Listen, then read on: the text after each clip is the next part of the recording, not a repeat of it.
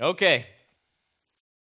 We are in, if you haven't figured it out, we take the Word of God very seriously around here and look to center the church around it, and you individually have it be your focus of your life. We know that it is the power of our lives. It's what sanctifies us. It's what guides us. It directs us. And boy, do we need it. So again, here we are. We are back into the Word of God this morning. We are looking at 1 Thessalonians chapter 4. And I'm so glad I broke this into two parts. That was not my original intent, but due to just continuing running over in time, and then today it looks like I even have less time than normal. And so we're gonna make this a two-parter, but we'll be looking at verses 9 through 12, but just this morning we'll be looking at verses 9 and 10. If you're using one of those blue church Bibles, you could turn, I think, to page 986. That'll bring you to the section that we're going to cover. So it's been 4 weeks since we've been in 1 Thessalonians due to a Palm Sunday message, Easter, and then my brother Thomas preached last week. And so March 18th was the last time we were in the text. So just a little review. So we got the flow of the passage, and we have a little bit of context so that we would better understand the text that we'll be looking at, or at least the verses of the text we'll be looking at this morning. So if you let your eyes glance back up to the top of the chapter 4, there's a transition here in the letter. Paul begins to give a series of exhortations and instructions. But I'll just read the first 2 verses, and then we'll get running here and make some comments. Beginning in chapter 4, verse 1. Again, we'll be looking at verse 9 this morning. But Paul says, "Finally then, brothers, we ask and urge you in the Lord Jesus that as you received from us how you ought to walk and to please God, just as you are doing, that you do so more and more. For you know what instructions we gave you through the Lord Jesus." So let me remind you of some things that I've said before concerning this letter and what's going on. Obviously, Paul is writing to this young church in Thessalonica, a church that Paul had involvement in, brought to saving faith by preaching the gospel. But before Paul and Silvanus were prematurely torn away, they were there ministering the gospel in the city. Before they were prematurely torn away from their new converts in Thessalonica, we learn about that in chapter 2:17. And I say prematurely because they would have normally wanted to, was their normal practice, they would have wanted to stay longer. In other words, they led them to Christ. There was a church formed, a local body of believers there after the preaching of the gospel. But then that's not all. They would want to disciple them in the things of the Lord and instruct them. And so they normally would have spent more time doing that, but they were forced out due to the efforts of a group of unbelieving Jews that resided there in Thessalonica. And you can read about that in Acts 17. And we've looked at that before. But before they were prematurely forced out, they did have an opportunity. They probably spent at least 3 to 6, maybe on the max, maybe 6 months there before they had to leave, Paul and Silvanus. So before they left, they did give the new believers instructions in how they were to walk and to please God, or how they were to live lives that were pleasing to God. Okay, so they didn't leave their readers. It wasn't like, "Oh, you're saved, you've accepted Jesus Christ, bye." That's not what we're called to do. We're called to make disciples or followers of the Lord Jesus Christ. And so now they had to give these pagans instructions in what it is to be a Christian and what it is to follow after the Lord. And now that they've been reoriented, no longer pleasing themselves, but now having new hearts and new minds by the new birth, they have a desire now to please the one and living and only true God. And they needed instruction concerning that. And so Paul and Silvanus were able to give them instructions in that. Now, while they were in the city of Athens, Paul and his team, having moved on, it was decided by Paul, Silvanus, and Timothy, another part of this ministerial team, this missionary team, it was decided that Timothy would travel back up to Thessalonica to encourage and strengthen the new believers there. This is all review, but it plays into our passage. And also to see how they were doing. There was some concerns. Paul was very concerned. The team was concerned for a couple of reasons. One, they had not been able to spend as much time there with those in Thessalonica as they would have hoped to, as I had said already. Also, they had to leave because of the persecution of this Jewish group who also stirred up others in the city. And so they could assume that persecution would continue against the group of believers, brand new believers that were left there, that there would be suffering that they would experience because of their new faith in Christ. They had to leave, but those who lived there had to stay and remain under these difficult circumstances. And so you could see why they might be concerned. Paul was concerned. How were they doing? Had they been tempted to turn away maybe from the faith? And so they send Timothy back, not only to get a report about how are these new believers, these baby believers doing, but also to continue the encouragement and strengthening in the faith. Fortunately, Timothy returned now from Thessalonica back to Paul and Silvanus, and he brings good news concerning their faith and love. We read about that in 1 Thessalonians 3, 1 through 6. Again, just trying to pick you back up where we left off as we've been moving through this letter. And so based on Timothy's good report, Paul was able to say, as we just read in chapter 4, that the new believers were indeed living lives pleasing to God as they were instructed. Verse 1, just as you are doing. How can he say that? Because Timothy has come back now and given him a report. Paul, they're doing really well. Their faith is strong. Their love is great. They're following the instructions you gave them. And so Paul only asks that and urges them to do so more and more, to do these things that they instructed them in more and more, or excel and continue to advance in that instruction that they had received from Paul and Silvanus, and at this point, Timothy as well. So that's verses 1 and 2 of chapter 4. And then, because just so you understand, chapter 4, verses 1 through 12 is kind of one unit. So we're chunking away at it. We looked at 1 through 8. We're about to look at 9 through 12, but I'm trying to bring you along so you see the flow of the passage. So after he says what he said in verses 1 and 2, then in verses 3 through 8 of chapter 4, Paul revisits and reinforces the instructions previously given concerning their personal purity. And he says, and you can see it in verse 3, for this is the will of God, your sanctification, specifically as a matter of sanctification, that you abstain from sexual immorality. And we spent some time already covering that, and I won't obviously cover that again, but why bring this particular matter up? Why bring that up? I thought they were doing well. They are doing well. But if you'll remember, their culture, their sexual ethic, if you will, was completely contrary to what would be pleasing to God. So they're surrounded by this. And remember, these are adults. Primarily, these are adults who have been living that pagan life for some time. It's ingrained, and now they have come to Christ. That was their habit pattern. That was their way of life.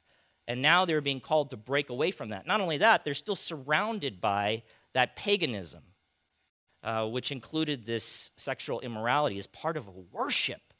And so certainly Paul would want to address the matter again. It would make sense that he would take time to say, I just want to remind you of these things, reinforce these things. You're doing well, but let me reinforce these things. It's also possible that Timothy, when he came back, we don't have this in the text, we're not told this, but I think it's safe to assume that he may have told him that some of the members of the church were finding it difficult to maintain that new standard, that new ethic that they were to practice in this regard, that the missionaries had taught them. And certainly you could understand that. And so he reinforces that. And maybe some were even asking, I don't know, is this really this purity thing, is this really what we are to do? Is this really God's will? And you'll notice at the end of that section, it's as if Paul's addressing something like that, because he says, listen, for God has not called us, in verse 7, for impurity, but in holiness. This is what I've explained to you. This is what I've told you. Therefore, whoever disregards this, disregards not man. This is not I'm not making this stuff up. This is not just what I think is right. But rather, if they disregard this instruction concerning their sanctification, concerning their purity, if they disregard it, if they turn away from it, they're turning away from God. They're disregarding God. And so again, I think he's just reinforcing these matters, okay? So, then we come to verse 9. And in verse 9, it's all part of this section still, flowing out of verse 1 and 2. Paul transitions now simply to another topic concerning a God-pleasing life. Hey, who cares about a God-pleasing life? Who cares about those things? Yeah, well, okay, God does, but who else? His people do, right? I mean, that would be one of the things that would tell you right away. If you don't care about a God-pleasing life, then there's a good chance you're not one of his people, all right? You haven't been born again. In fact, it's interesting when you think about it. You look at paganism, you look at the false religions, they are more about finding a God that pleases them, as opposed to coming under this God and looking to please him. I mean, that's a sign of the new birth, really, being regenerated, being born again, being saved. You now have a desire to please him. It's not about you anymore. It was about you, but it's now about him and seeking what pleases him. And so instructions are given accordingly. But in this case, the topic now is the church, or the sphere of the topic is the church, or the focus here is the church, or God-pleasing behavior among the brethren. So he moves, in a sense, from one's own personal body, purity, to the corporate body, the church, in matters of what pleases God. And what pleases God, beloved, in this matter is for his children, the church, to love one another, to love one another. Is that new news to you? No, but it's news we need to hear over and over and over again, apparently, because it keeps coming up everywhere you look in the scriptures. And this is God's book. He designed it. He wrote it. He knows us. And this also tells us what's very important to him, that he would spend so much time, God and the Holy Spirit, who authored this book, to continue to reinforce these things in our hearts and minds. But what's interesting is Paul's approach to this matter, the matter of the church loving one another, this addressing the corporate body and how they can please God. He addresses it a little different than the believer's personal purity. So you'll notice that as now we look at verse 9. Here we go. Now, concerning brotherly love, okay, so I've just talked to you about your personal purity and what pleases God, reminding you of these things, reinforcing these things to you. You're doing well, church in Thessalonica. I've reminded you of these things particularly, but now, concerning brotherly love, boy, do I have a lot to write to you. He doesn't say that. He says, you have no need for anyone to write to you. Concerning this matter, you have no need for anyone to write to you. So this, understanding the flow, these words then imply that there's a contrast with what was just previously said here. There was a need then for a warning, if you will, a reinforcement, if you will, concerning sexual purity. And again, not necessarily because they were sinning in this area, but as I said, certainly due to their culture and the emphasis of the culture they were living in, and possibly to the report that there were struggles among the body of Christ, maybe even doubts concerning this matter. And so Paul reinforces it. You got me so far? Are you with me? But in the matter of brotherly love, it's different. It's different. So, as we take a closer look now at our text, I want to first consider the Greek word translated brotherly love in verse 9. And now we'll begin to break down this passage. So, while he says, when it comes to this matter, there's nothing to write to you, he does say something about it, and so we should take a look at it. The Greek word is, does anybody know?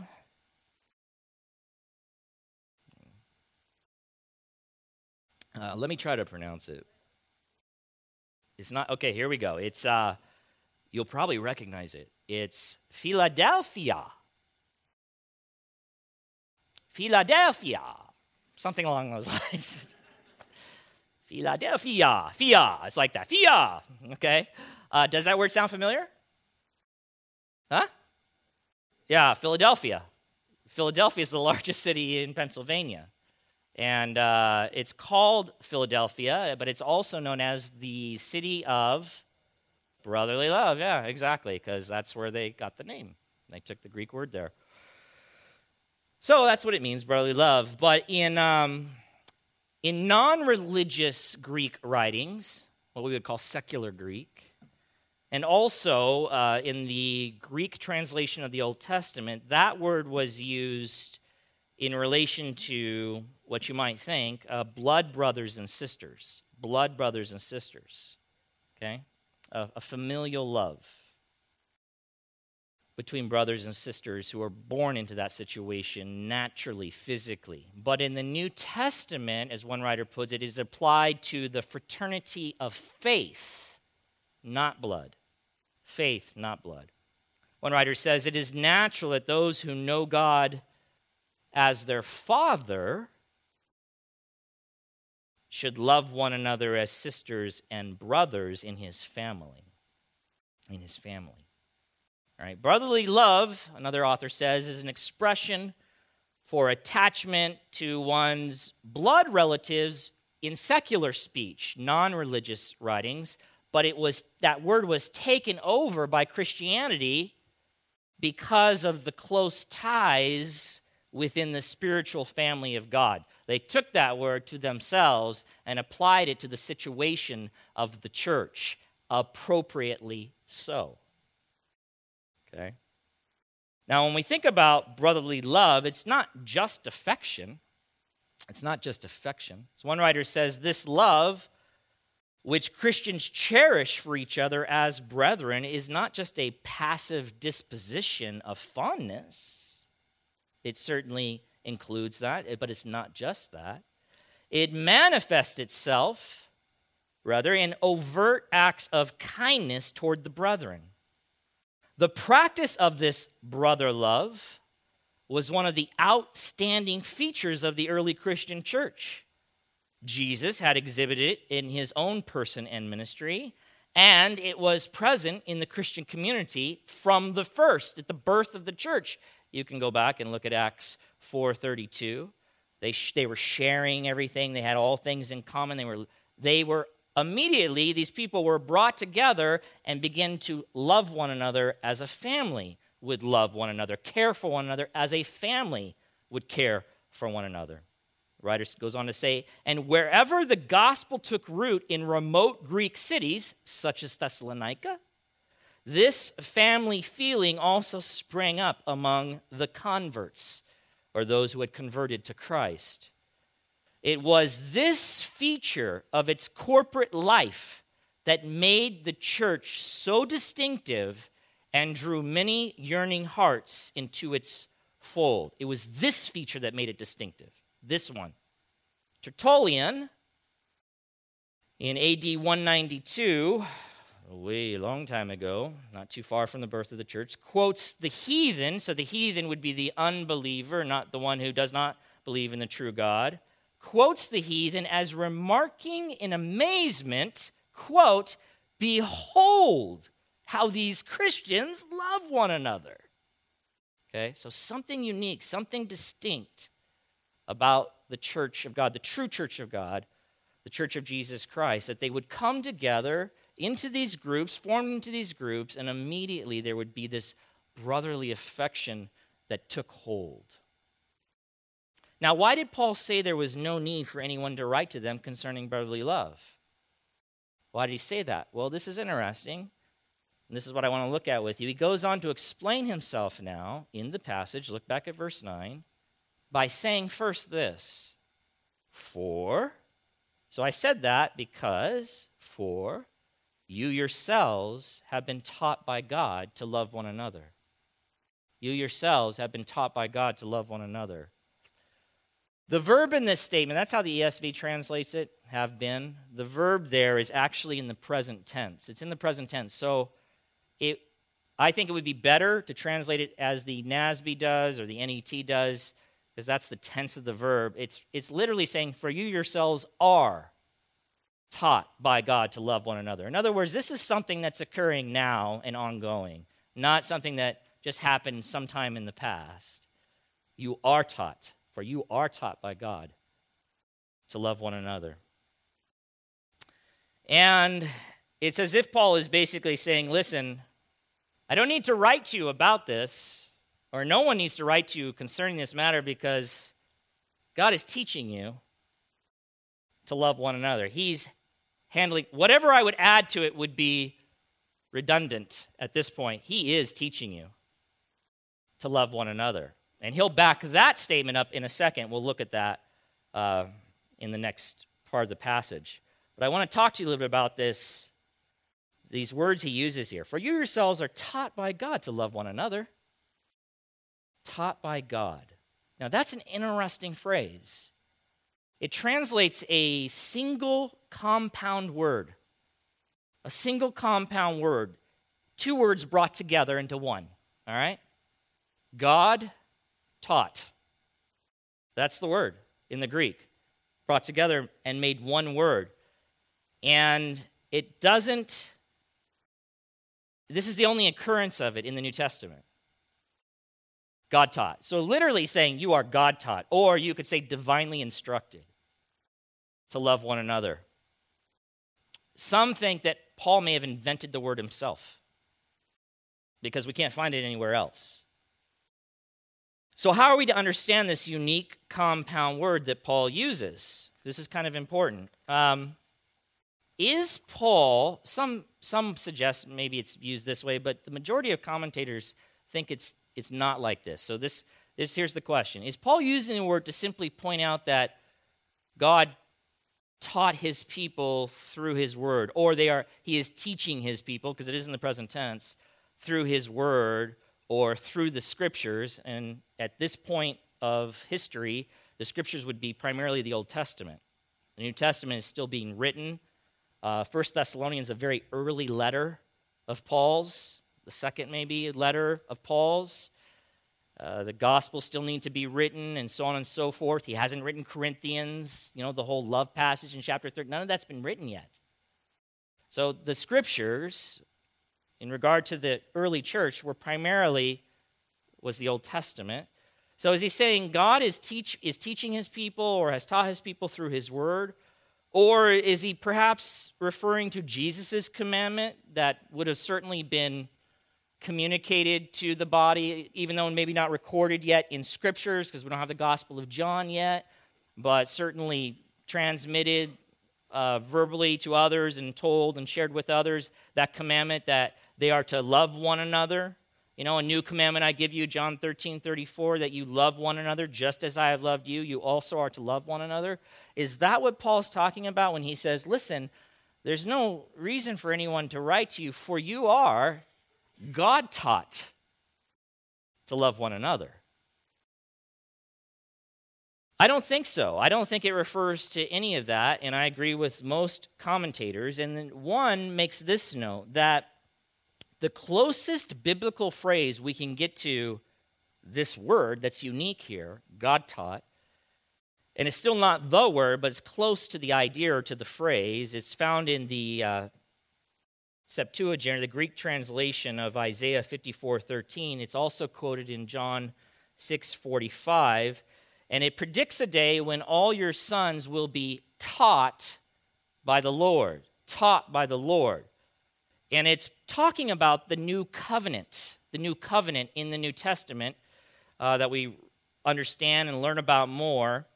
And in the New Testament, it's the presence of the Spirit. When we talk about the new covenant, it's the presence of the Spirit with each believer and the resultant internal witness to the will of God. In other words, the Spirit of God dwelling inside the new covenant believer is witnessing to the will of God internally in their hearts, inside, teaching them, instructing them. This is what many commentators believe Paul meant to signify by using that word, God taught. God taught. One writer says this: of course God had taught his people in the Old Testament to love their neighbor, and Jesus had given his disciples his new command to love one another. But Paul's reference seems to be to teaching given neither by the Father in the Old Testament nor by the Son during his public ministry, but rather by the Holy Spirit dwelling in our hearts. Dwelling in our hearts. Another commentator says it does not refer to any past historical teaching, such as God's word in the Old Testament or Jesus' commandment of love, nor to the teaching of New Testament writers. And then he says this: rather, it signifies the teaching in their hearts by God himself through the indwelling Spirit. It is God, rather than a human being, who is the teacher. And the teaching refers not only to a partial and fragmentary lesson, but to a permanent relationship established between the human mind and the divine teacher.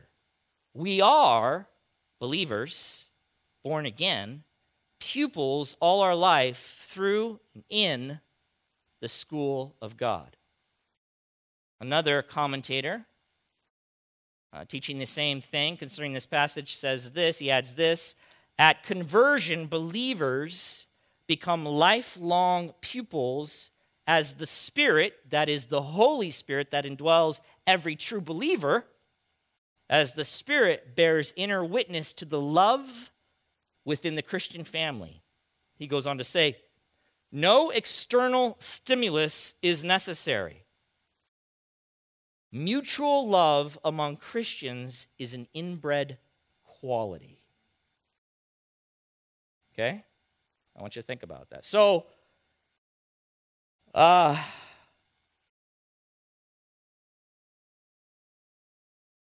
it's worth noting, I think, at this point, that this matter of brotherly love is elevated really to the status of the test of whether or not you are actually a Christian in the Scriptures. And we looked at this again a long time ago, but again, worth thinking about, considering. John wrote 1 John, also the Gospel of John, but he wrote 1 John. And 1 John, he also wrote 2 John, 3 John, and Revelation. John wrote in 1 John 3:14, this is what he says: we know that we have passed out of death, so separation from God, dead in our sins and trespasses. We know that we have left that domain under the tyranny of sin and doomed to hell. We know we have left that arena, that domain, that sphere. We have passed out of death and into life, union with God, communion with God, the new birth, fellowship with him, and eternal life. How, John? How do we know that? What do the Scriptures say? Right? Not what someone, tells you this is how you know, but what do the Scriptures say? What is the particular thing that John says, this is how we know? Because we love the brothers. And he's not talking about humanity in general, the brotherhood of humanity. He's not talking about that here. He's specifically talking about brothers and sisters in Christ, fellow believers, fellow children of God, part of the same new family by the new birth. And then he says, in case you missed it, whoever does not love abides in death. They're still there. They still remain cut off from God. They have not been born again. They do not have God living in them, and therefore demonstrated by the fact that they do not love the brothers and sisters in Christ. They have no affection for them. They have no desire to be with them, to care for them, to make sacrifices for them. Therefore, they are still separated from the Father and abide in death. A little later in the passage in 1 John 4, 7 through 8, in that letter, he says this, "Beloved, let us love one another, for love is from God, and whoever loves has been born of God and knows God." Again, love, not love in general, love in one another. Not, well, they are so loving. They love flowers and butterflies and rainbows. That's not what he's talking about. It's a brotherly affection for, care for, service unto brothers and sisters in the spiritual family. And he goes on to say, anyone who, again, does not love does not know God, because God is love. Yeah, so don't confuse this with all the nonsense you hear about love, well, isn't God love? So if I love this other person, then isn't that what your Bible says? And they'll use that to justify an inappropriate love, or loving someone they're not supposed to be loving according to the Scriptures. So don't use it. They twist Scriptures. Don't let them do that. Don't let them twist the Scriptures in your own mind. This specifically is love for brothers and sisters in Christ that John is addressing, and using it as the standard by which one knows whether or not they have passed from death and into life, whether or not they're truly saved.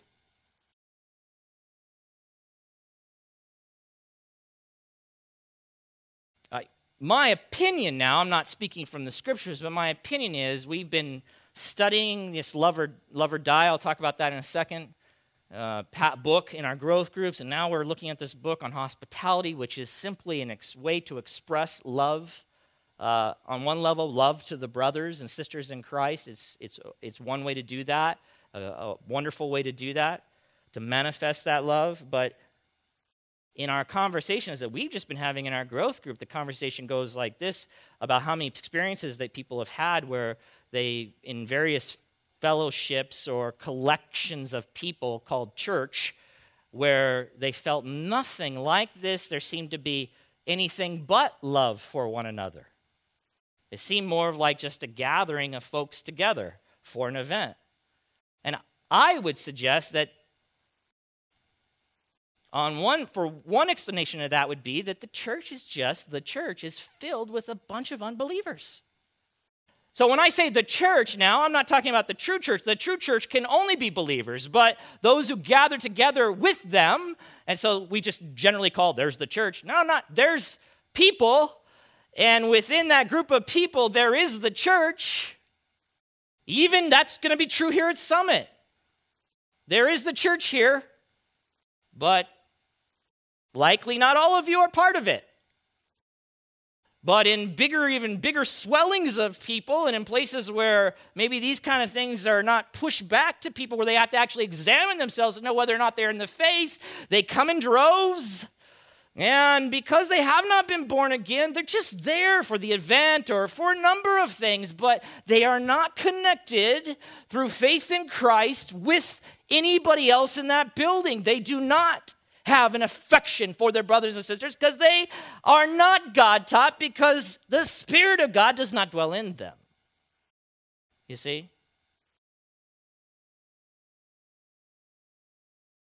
So, what about love or die, though? I was thinking about this, Okay, so we're God-taught. Those who are the children of God are taught by God, prompted by the Spirit, empowered by the Spirit to love and care for others in Christ, others who are the children of God. God loves them, and it pleases Him for us to love those He loves. He loves His people. He loves His children. He loves all those He sent His Son to give His life for. So what about love or die? You remember we've been going, now not all of you have, so just quickly, love or die, we looked at, it's, this command where Jesus goes through the churches and He rebukes the church in Ephesus in Revelation 2:4 because they had abandoned the love that they had at first. So, and I would say the love that they expressed at the beginning of their life together is the church body. That's how the book says it, okay? So that love extends, as we went through that book, it extends not only love for God, love for Jesus, but certainly love for one another. It had grown cold, right? But just so that we're clear, they have something was there in the beginning and then it diminished. It wasn't as if it never existed, right? Because if it never existed, then there'd be no reason to even refer to them as a church. Not truly. Because all who are born again are God taught to love one another. But Jesus rebuked them because it was lacking. It wasn't what it was. So even if you see Paul, he says, listen, there's no need for anyone to write to you concerning these things. As we look at the passage, he'll say, for indeed you are God taught, and for indeed that's what you are doing. We're going to get there in a second. He says, but I want you to do it even more and more. So we're to be excelling these things, because as we've read through that book together, if you're not excelling, then sin and our old nature works against you so that it begins to you move backwards in these things. But all the while, the true Christian is God taught to love one another, and the Christian life is a life of, guess what? Repentance, and ongoing repentance, as the Spirit of God is convicting the true believer through his word and internally through his witness. He is compelled to align his life so that it is pleasing to God, and he sees that he is moving off course and therefore repents and gets back on track with loving brothers and sisters in Christ. That's the Christian life. That's a God-pleasing life. And it's interesting because at the end of this book, Love or Die, he says, hey, did the church of Ephesus ever get it right? Did they repent? They indeed, we believe, did, based on historical writings. They did heed this counsel, and because they were being taught by God to love one another, they saw the error of their way, that they had let it grown cold. They got back on track, and again, they were known as an incredibly loving church. So in the end, the church of God will love one another. They'll have ebbs and flows and dips because sin still challenges us every step of every way, right? And sin is selfish and self-centered, and so it's the opposite of what brotherly love should look like. You remember the passage in Galatians 5, I say, walk by the Spirit, and you will not gratify the desires of the flesh. For the desires of the flesh are against the Spirit, and the desires of the Spirit are against the flesh, for these are opposed to each other to keep you from doing the things you want to do. The new believer in Jesus Christ now is compelled to do those things that pleases God, and yet we have this ongoing, regular battle against our old man, that old nature, and this is why all the instructions about walk in the Spirit, live according to the Spirit, basically bow to Him, heed His teaching and His instruction, and you will not fulfill the desires of the flesh. So, then looking back at the text, verse 9, now concerning brotherly love, you have no need for anyone to write to you, for you yourselves have been, or I would prefer are, because that's what the text actually has there, the present tense, are taught by God to love one another. Now, how do you know that, Paul? How do you know that? For that indeed is what you are doing. And again, it's present tense. It's not what you have done. It's this is your present practice. And you're doing it to all the brothers throughout Macedonia. So I know that you are taught by God, or God taught. I know that to be true, you specifically to this particular audience. How do I know that? Because it's showing up in your lives.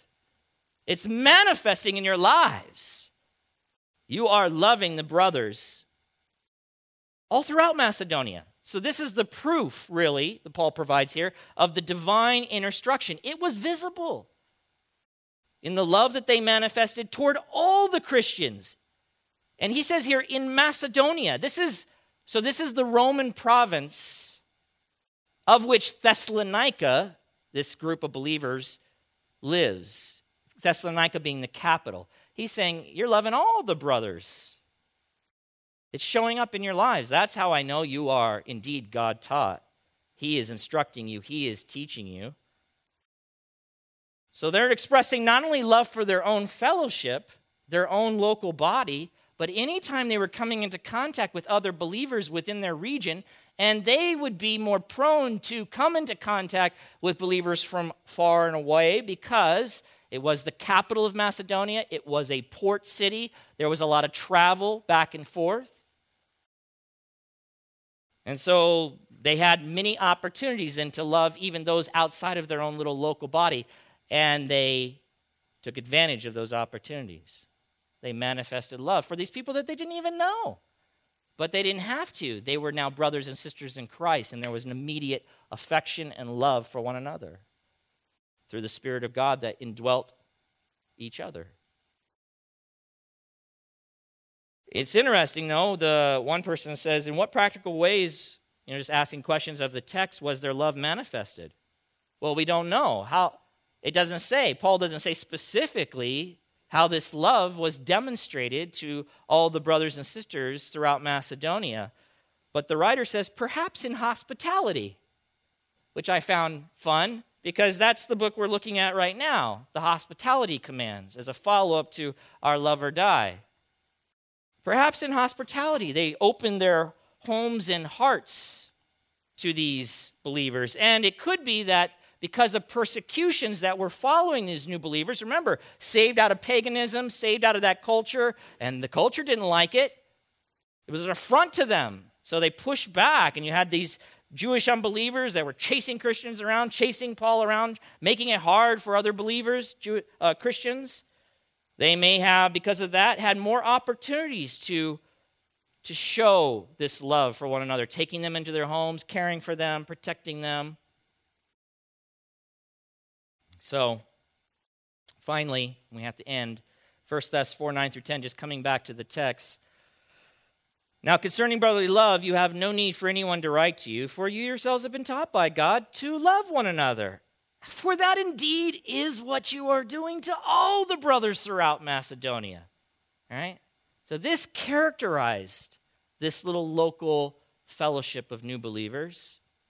And yet he says, but in this matter, as we do in all matters, but in this matter, here's all I have to say. I urge you, brothers, do this more and more. Because this is what a God-pleasing life looks like in the sphere of the church. Excel more. Continue more in this matter. One writer says, there is always room for increase in growth and love. Like a living plant, it must continue to grow and bear still more fruit. And in their practice of love, the Thessalonians, and also in ours, because this would be directed to us as well, believers can never sit back satisfied and feel that they have done enough. In this life, we never reach the goal of ethical perfection. Love must always be stretching out after a close approximation to the divine standard of love in Christ. I was just thinking about as he's making decisions about what to talk about to the Thessalonians, you can see, and in part, based on the report back from Timothy, he makes a decision to start out talking about purity for the reasons that I've already mentioned. But the next thing he says is he doesn't just go past it. He wants to commend them. He wants to point out, I've heard the good report. I know of your love among all the brothers in Macedonia. For indeed, what else do I have to say? You're taught by God himself. You are God-taught. The Spirit indwells you to love one another. But man, do I urge you to do this more and more. Why? Why not just brush past it? Why not just move on? Because of the importance of love within the body, specifically between believers. If they excel here, if they continue to do well here, then all the junk around them can happen. All the stuff can happen, but they will remain strong. They will look out for each other. They will care for one another. They will make sacrifices for one another. They'll take each other into their homes. They'll offer up their finances, offer up their food. And when they serve one another in any way that they're doing it, and they're doing it in love, then as we've talked about, that service will have an aroma to it that is delightful and wonderful and makes you want to continue in these matters. Beloved,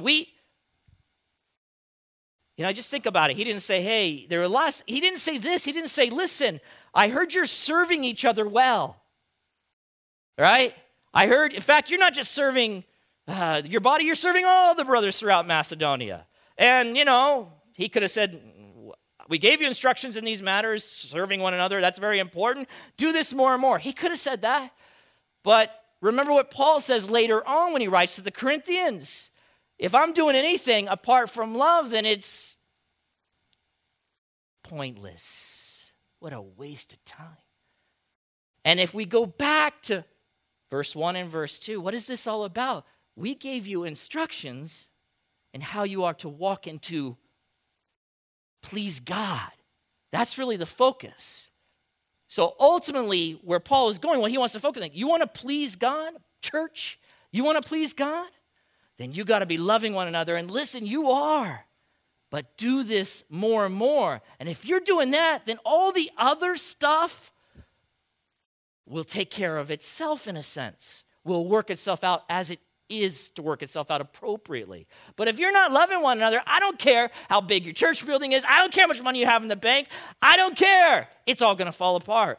And even if it doesn't fall apart, it wouldn't be pleasing to God. And ultimately, that's what matters. You want to please God, brothers and sisters in Christ? Excel even more. And if you're not loving one another, right? If you're not, repent. And if you look inside and you go, I don't even care about these people. I don't even know why I'm here. Or I'm here because I have to be. Then, dear soul, you're still in death. And so I would appeal to you to see the seriousness of that situation and to call out upon the only one who can save you from that situation, Jesus Christ, our Lord and Savior. Call upon him. Scream to him to redeem you, to rescue you. And then you will have a new heart and new affections. And then you will know what I'm talking about. This love for the brothers and sisters in Christ. It is a spirit thing. It is a God thing. Let's pray. Father in heaven, we thank you for your word, and help us deep, deep down, Father, because you've made us new creatures in Christ. We do desire to please you, and so much stuff gets in the way. But Father, help us. Help us to excel in these things. Help us to see when we've gone off course and repent.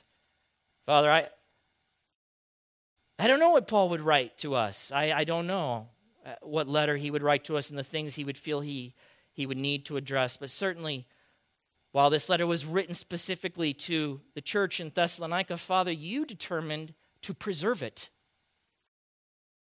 for us. So, Father, let us not just see this as some ancient letter written to some other people so far away we can't even relate to them. Indeed, we can. And Father, help us to learn and grow from this and take instruction from it for our own little local body here in North Fontana. May we be a people that are pleasing to you, because we are a people who are crazy in love with one another and manifesting that love in very practical ways on a daily basis. Not in our own strength, not by our own power, but by the power of the one that dwells inside of us, the Holy Spirit, who you have given to us because we are now yours in Christ. We pray all these things in our Lord and Savior's name, Jesus. Amen.